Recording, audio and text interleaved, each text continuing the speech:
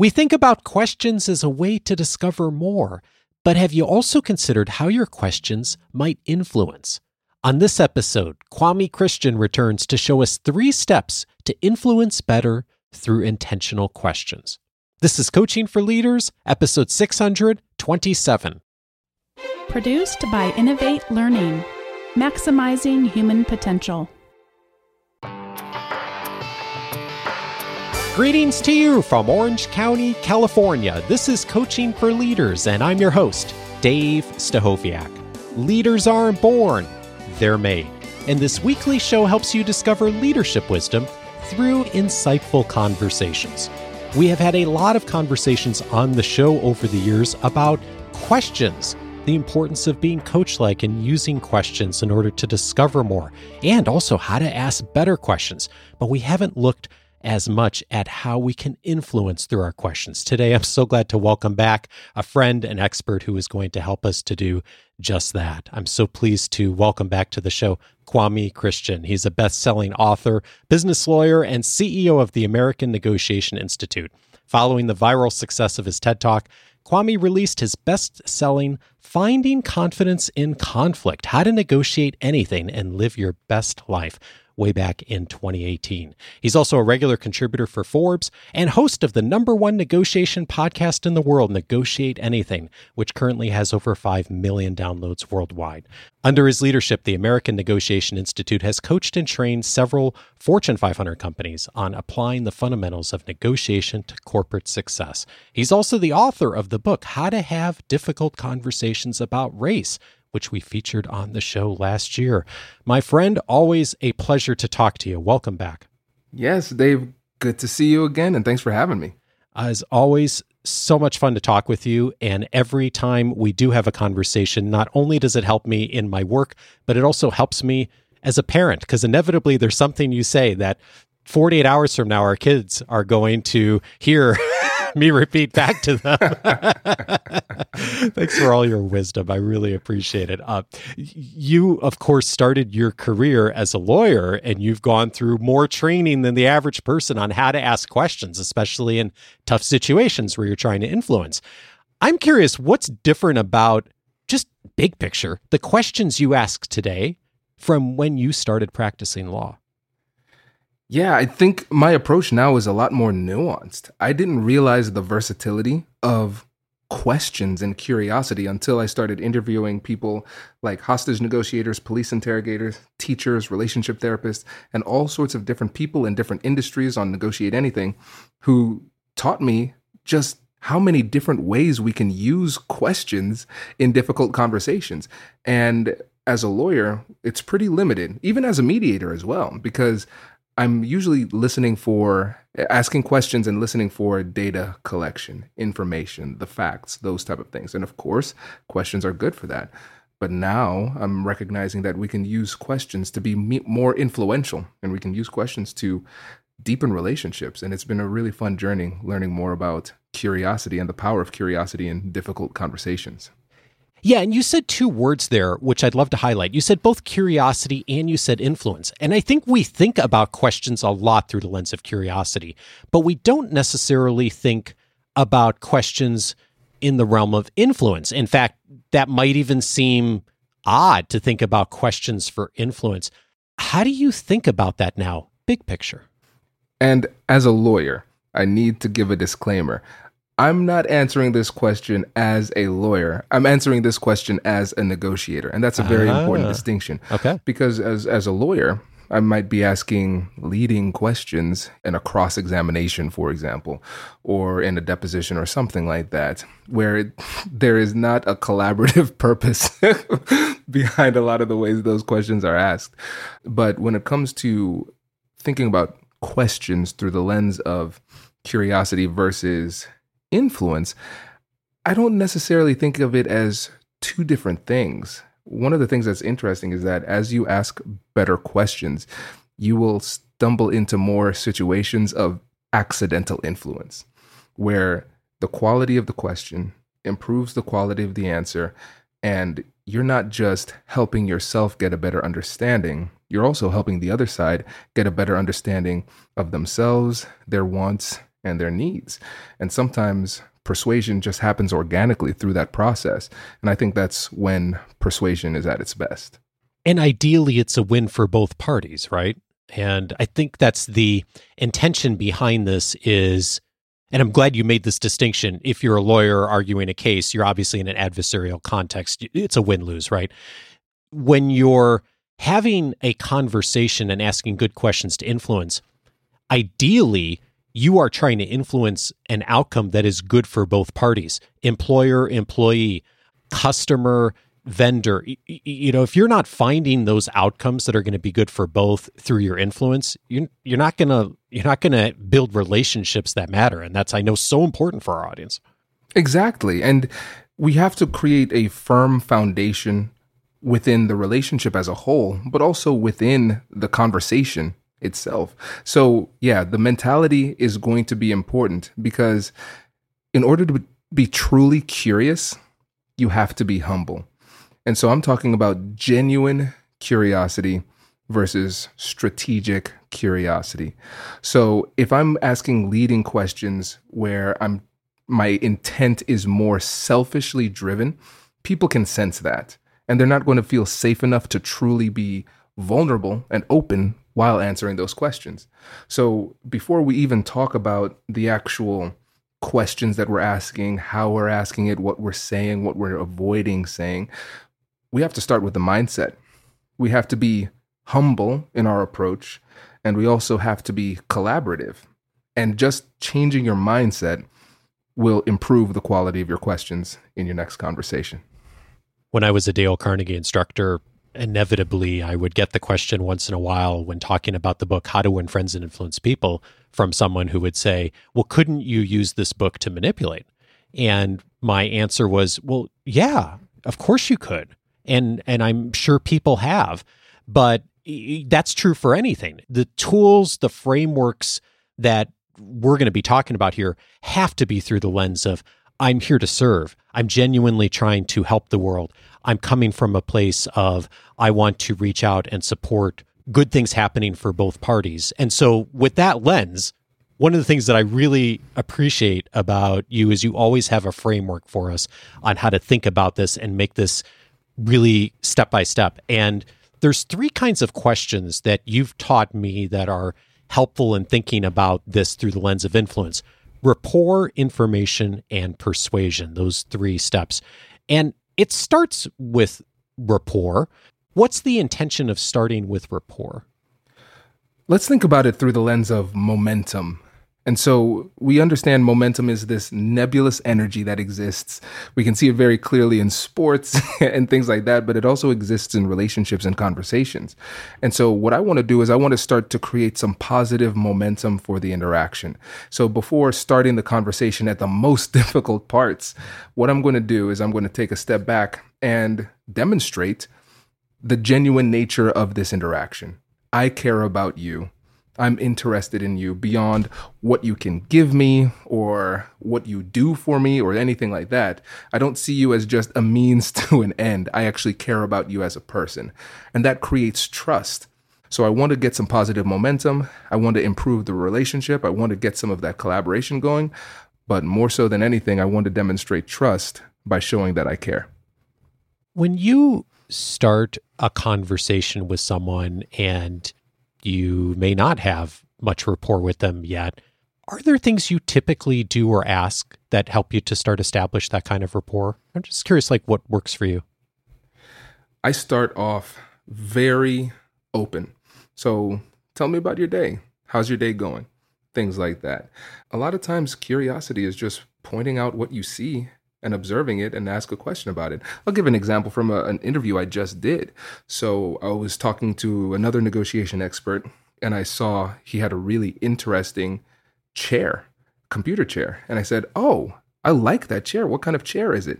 And he said, oh, it's this brand. It's really comfortable. I said, is that a gaming chair? Yeah, it's a gaming chair. So you game? He said, I actually used to be a professional gamer before I went to college. Oh, wow. And so yeah. And so before the conversation, we talked for like 10 or 15 minutes about video games, right? And so think about that. In general, that's creating a lot of positive momentum. It's creating a lot of trust. It makes us feel together, right? Now let's think about it psychologically. What we're doing is we're triggering affinity bias. So we like people who are like us. Now, of course, disclaimer, affinity bias can be a problem when it comes to challenges with inclusion and belonging within organizations. Right. But we have to recognize that bias is a ubiquitous part of the human interaction. It's always going to be there. So it's important for us to understand that psychology and leverage it in our favor when it serves us and it's ethical. So I see that you have a gamer chair. I'm going to point that out. You're going to talk about the video games you like. I'm going to talk about the video games I like. You see me as like you. I see you as like me. That makes us like each other more, and it improves the quality of the interaction. I was in an event years ago, and a very well-known executive coach was doing a panel, and someone asked him, how do you find empathy for your client? He worked with difficult people sometimes, and someone asked, how do you have empathy for people who are jerks?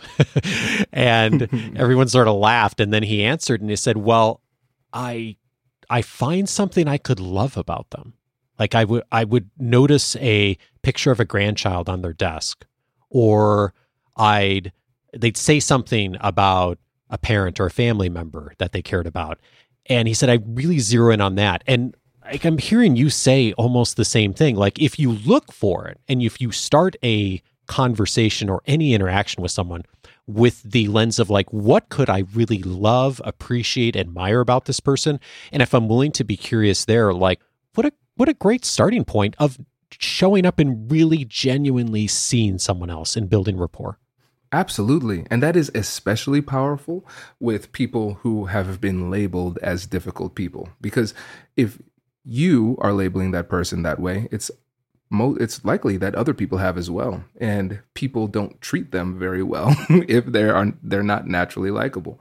And so you will stand out in their minds because you've done what most people didn't. And that's see some value in what they bring to the table. Yeah. This brings us maybe to the second piece, which is information, asking some information questions. What's different about information versus rapport? Yes. So when we're gathering information, it's important to recognize that we'll definitely gather information during the rapport building stage. But as we start to transition into the more substantive part of the conversation, now we're being a little bit more intentional with the way that we're gathering information. So I want to learn more about the person and their perspective. I want to learn more about what they want. I want to learn more about what they actually need. Those two things are often different. And I want to also learn about their emotional state. And this is where empathy really comes into play. I mean, empathy should be included in every element of your difficult conversation or conversations in general. But that's really what I'm looking for, just a deeper understanding of the situation and the individual so I can start to paint a picture in my mind of a potential outline for a solution for the situation at hand. And I know you invite people at this stage to think really broadly and to start broadly with questions versus asking really, really specific questions. First of all, what's the reason behind that? Why actually start with a really broad, open-ended question? Because we don't know what's important yet. We think we might know, but great negotiators embrace surprise. People are complex. We can never know everything. And so if we go in assuming that we know, then we might run into issues of unintentional disrespect, where we are not giving the other person an opportunity to share and be heard. We might run into issues of missing important elements that could be really beneficial during the conversation. So I like to use what's called the funnel technique, where I start very broadly at the beginning of the conversation. And then as I get more information and data, I start to narrow down that funnel and start to ask questions with more specificity. So here's an example. So as a mediator, some people might have been in the litigation process for over a year and they have a massive case file. I review the case file before every mediation. And so I know why they're there. I know what they're trying to accomplish. But every time when I was meeting with the parties individually, I would say, how did we get here? Or what do you hope to accomplish? Or tell me the story, whatever it happens to be. And so as they're telling their story, I'm paying attention to things like tone, pace, repetition, and body language. So after I've established a baseline, I want to see, is there a deviation in their tone? Is there a deviation in their pace, the rapidity of speech? Is there a deviation in the volume at which they're speaking? Is there a deviation in their body language? And once I recognize those deviations, I might not know what that means, but it's a guide for my curiosity. So if I'm recognizing that they've repeated something a number of times, I would say, well, Dave, I noticed that you mentioned this a number of times. Can you tell me more about that? So I'm working down the funnel. And I'll give an example. In one of my mediations, I was surprised to find out that this feud between neighbors came down to an issue with the dog. One of the neighbors had a dog that was apparently really annoying. The dog was never mentioned in the case file, but the neighbor kept on talking about how annoyed they were about this dog and what the dog was doing. Oh, interesting. So I said, tell me more about this dog. And bringing that issue onto the table was able to break an impasse, and we were able to create a deal that helped us to move forward. And so you'll never know what's going to be important. So it's really important for us to start broadly and embrace those surprises. All right, there's so much here in what you just said that I actually would love to dig in more on. And I'm realizing first, could we go back for just a second and talk about rapport and moving to information? Because I think that's awkward for a lot of us. Like, okay, we kind of like know how to build rapport. We ask a couple of curious questions. We find maybe that connection with someone. And then sometimes it's an odd transition to like what the more meat of the conversation is. What do you find that works for you in making that transition? Yeah, this is part art, part science. So sometimes it's a feel thing. Sometimes if you have a lot of rapport with somebody, then you realize, okay, this conversation is not going to be as difficult as I thought. I can be a little bit more flexible in my approach. Sometimes it might not even be a situation where there's not a good level of rapport. It might just be a situation of the practicality of time. It might be a situation where we have 30 minutes to address this issue. So in my mind, if I have 30 minutes, then I'll probably cut the banter to like 5 minutes, for example, right? And so I would try to say, all right, well, I'm really glad that you're here, Dave, and we're here to talk about X, Y, Z. And so I want to get your thoughts about this issue. And so it doesn't need to be like super smooth, but I think there has to be someone at some point who says, okay, let's transition. And I think it's really beneficial to do that in a clear type of way. And it's just about finding an appropriate off-ramp. Yeah. And I was, as you were saying that, I was trying to think of like, how do I do it? I think I do something really similar, which is often I'll say, well, thank you so much for your time or something like that. And then here's 1 or 2 things I was thinking we do with our time, and try to just keep that short and concise, but to make that transition and doing that intentionally, like especially if that transition hasn't happened. And that I think leads me to one of the other things that I think was really interesting about what you said on the information, like the second piece of like gathering information, is that asking that broad question is that there's an element here of permission, right? Like if you ask a broad question and then someone goes down whatever path they go down, they've sort of said without saying it, hey, like, I want you to have a conversation with me about this thing. And maybe they take you down the path you thought you were going to go down. But maybe they said something really different, like with the dog example and the neighbor, like, oh, interesting. That didn't come up, but this keeps coming up in the conversation. And so then it's following that path, which leads me to also something I'm curious about that you do. You talk about in conversations of gathering information, of really pulling the thread. Tell me more about that. Yeah. So one of the things that I've recognized is that we often ask only surface level questions. And so, what do you think about that, Dave? Okay. and then we move on once we get those initial thoughts. No, what I want to do is I want to take it to the logical conclusion. And again, when it comes to negotiation, and negotiation is an information gathering game. That's it. Negotiation is an information game. And so just for those leaders out there who don't identify as negotiators, my definition of negotiation is anytime you're in a conversation with somebody, you are negotiating. So what I want to do is as I start to focus in on what somebody is saying, I'm going to dig deeper and deeper and deeper until I've reached that logical conclusion. And then towards the end, sometimes I'll just ask the simple question of what else?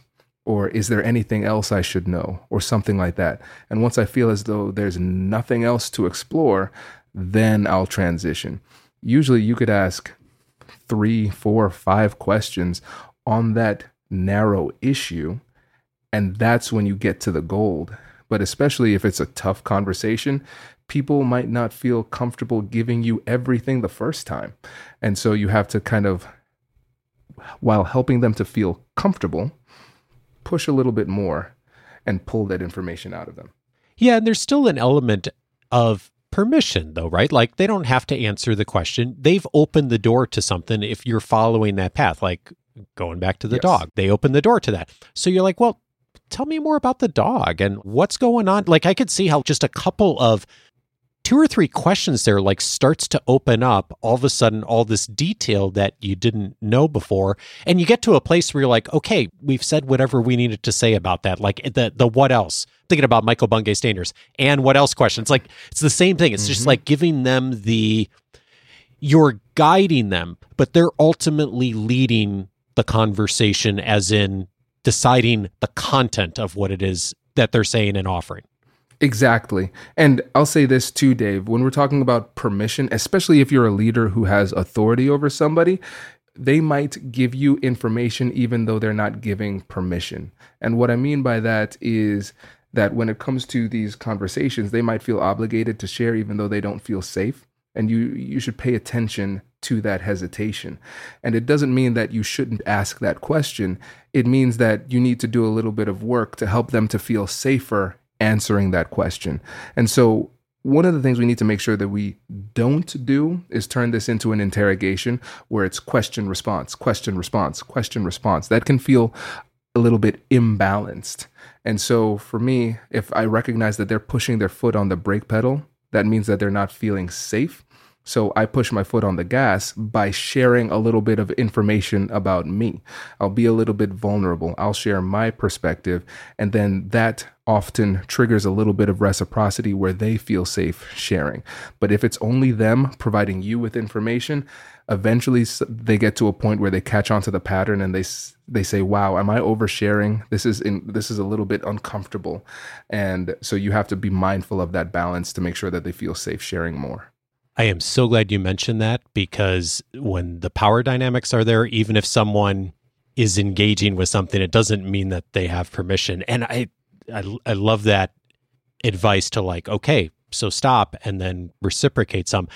When you see someone putting the brakes on or hesitating, and maybe like they may technically say something, but they're not really given permission, what are the kinds of things that you tend to notice that are indicators to you that might be happening?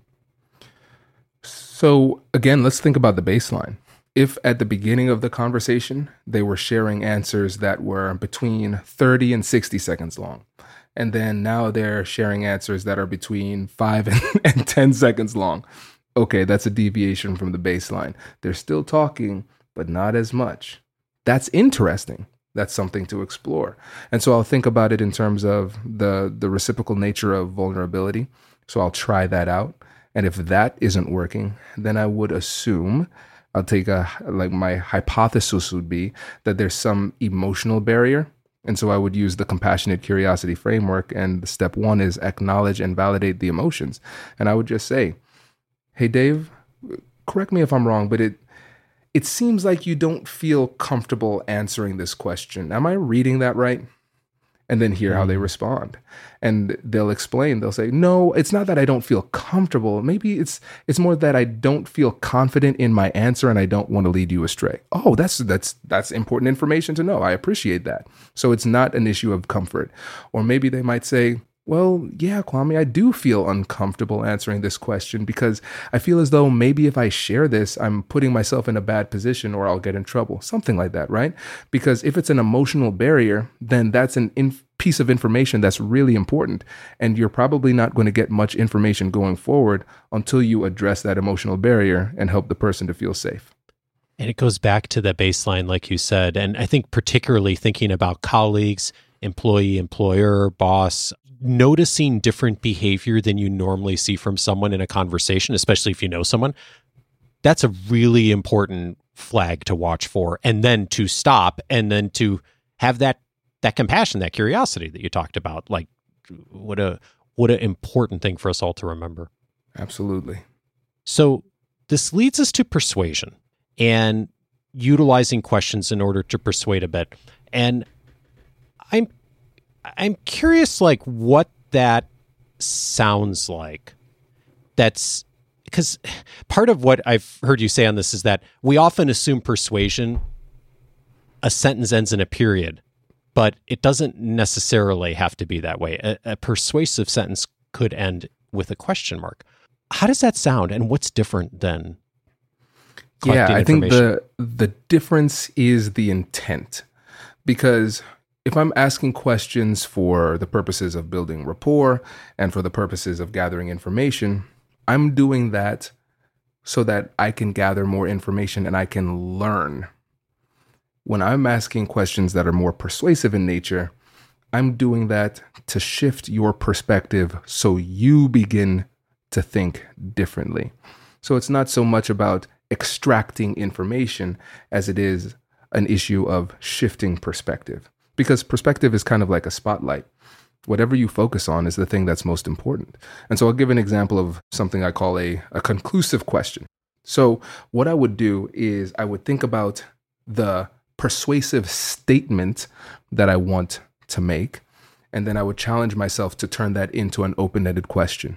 So imagine a situation where you're in a difficult conversation and every time you make a point, they come up with a counterpoint so quickly that it's clear that they did not listen to what you said. They were just waiting for you to stop talking so they could counter what it is that you said, right? And then it turns into a game of verbal tennis and it's not becoming productive. You just keep on going back and forth.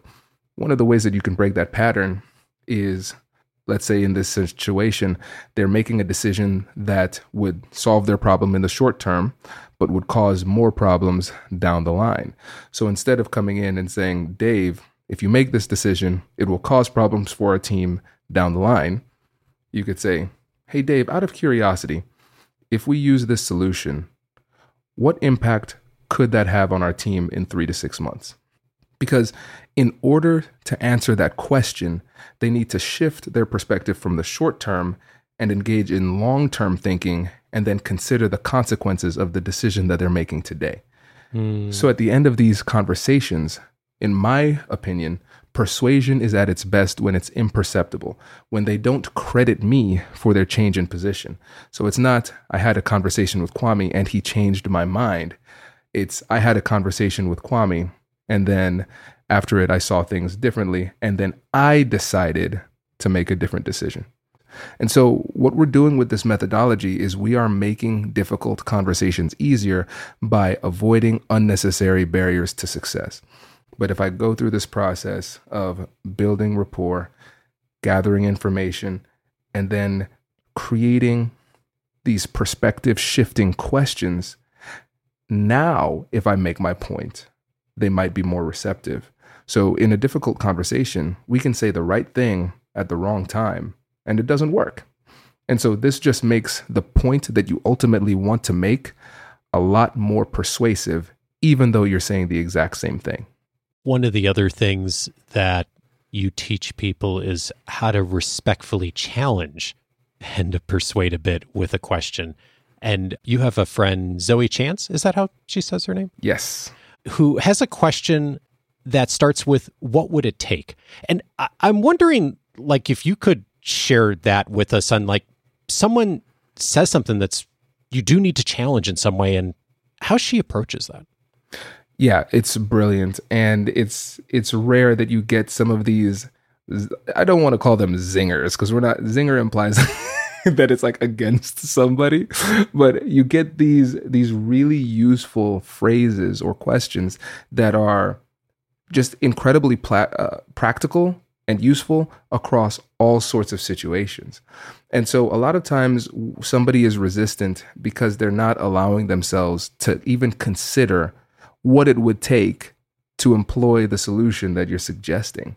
And so essentially you ask this non-threatening question almost in the form of a hypothetical. So, okay, hypothetically, what would it take for this to happen? And so she calls it the magic question. And so it forces them to, in order to answer that question, they have to think creatively about how it would make, what it would take to make it happen. And so essentially what they're doing is, with their response, they're helping you to understand the root of their resistance, so you can then create a more persuasive argument based on their concerns. It's getting to the place that you want to go anyway, but it's really doing it in a much softer way. And even when something becomes really confrontational, like someone says something that's maybe factually untrue, you're not going to say, oh, well, that's not true, or you're lying in a conversation, right? You're going to come at that from a like, oh, that's interesting. Like, I have a really different perspective on that, or tell me how you came to that perspective. It's you're laying the foundation. I mean, it comes back to laying the foundation, doesn't it? Exactly. And what you were saying there about how to challenge somebody, especially if we disagree, that approach is called epistemology. So the study of how we know what we know. And so an epistemological approach to persuasion would be asking questions that challenges the person to explain how they know what they know.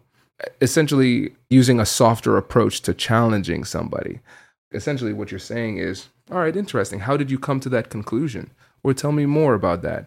And especially when we know the person is wrong, what we're going to do is we're going to ask those questions, so they're kind of revealing their ignorance to themselves. And they start to realize, like, oh, you know what? My conclusion isn't as solid. And that's the thing, kind of going back to what you talked about at the beginning, there's no manipulation in this. At the end of the day, a lot of persuasion involves helping somebody to make a better decision, helping them to see things from a different perspective that they may not have considered before. And if they had that perspective, they might have started off in a different place. And you're just helping them to see things differently. And that's really important. And that will have an impact on your tone as well. Because if we go in there with the story of, I'm right, you're wrong, people can sense that arrogance in the conversation. And now it's not about right versus wrong, or the right decision, or the best decision, or a workable decision. It's more about them establishing themselves in this conversation and in this relationship as somebody who has a valuable perspective. And if it feels as though we are brushing aside their perspective without giving it reasonable consideration, then they will resist even more. Not because they believe that they're right necessarily, but because they need to kind of reclaim their dignity and respect in the interaction, because they don't feel like they're getting it from you. I so appreciate everything you've taught us. I'm going to be putting this into practice right away in my own conversations. Thank you always for the perspective. You are also up to something new. You just started a new offering called Negotiable, and I'm really curious, like, what is that about, and how do folks find out about it? Yes, thanks, Dave. So yes, Negotiable is an online community where you learn to negotiate anything. And so we have within that community a course called The Essential Elements of Negotiation. And then we also have people coming in and speaking and presenting new topics every single month. And I think one of the best things about it is that you'll be able to create your own learning journey with a podcast. So we have over 800 episodes at this point, which can be overwhelming. And so you can take a quiz, share your industry, share your interests, and then it will auto-populate your own private feed where you can learn from the best episodes that we have on those topics. I love that you're creating community around this, because tough situations, negotiation, difficult conversations, we all struggle with it. And I know we have so many folks in our listening community who follow your work as well. So I'm super excited that you're bringing that out there into the world. And we'll get it all linked up in the episode notes and this week's weekly leadership guide. Kwame, always a pleasure. Thank you so much for your perspective. It was my pleasure, Dave. Thanks for having me again.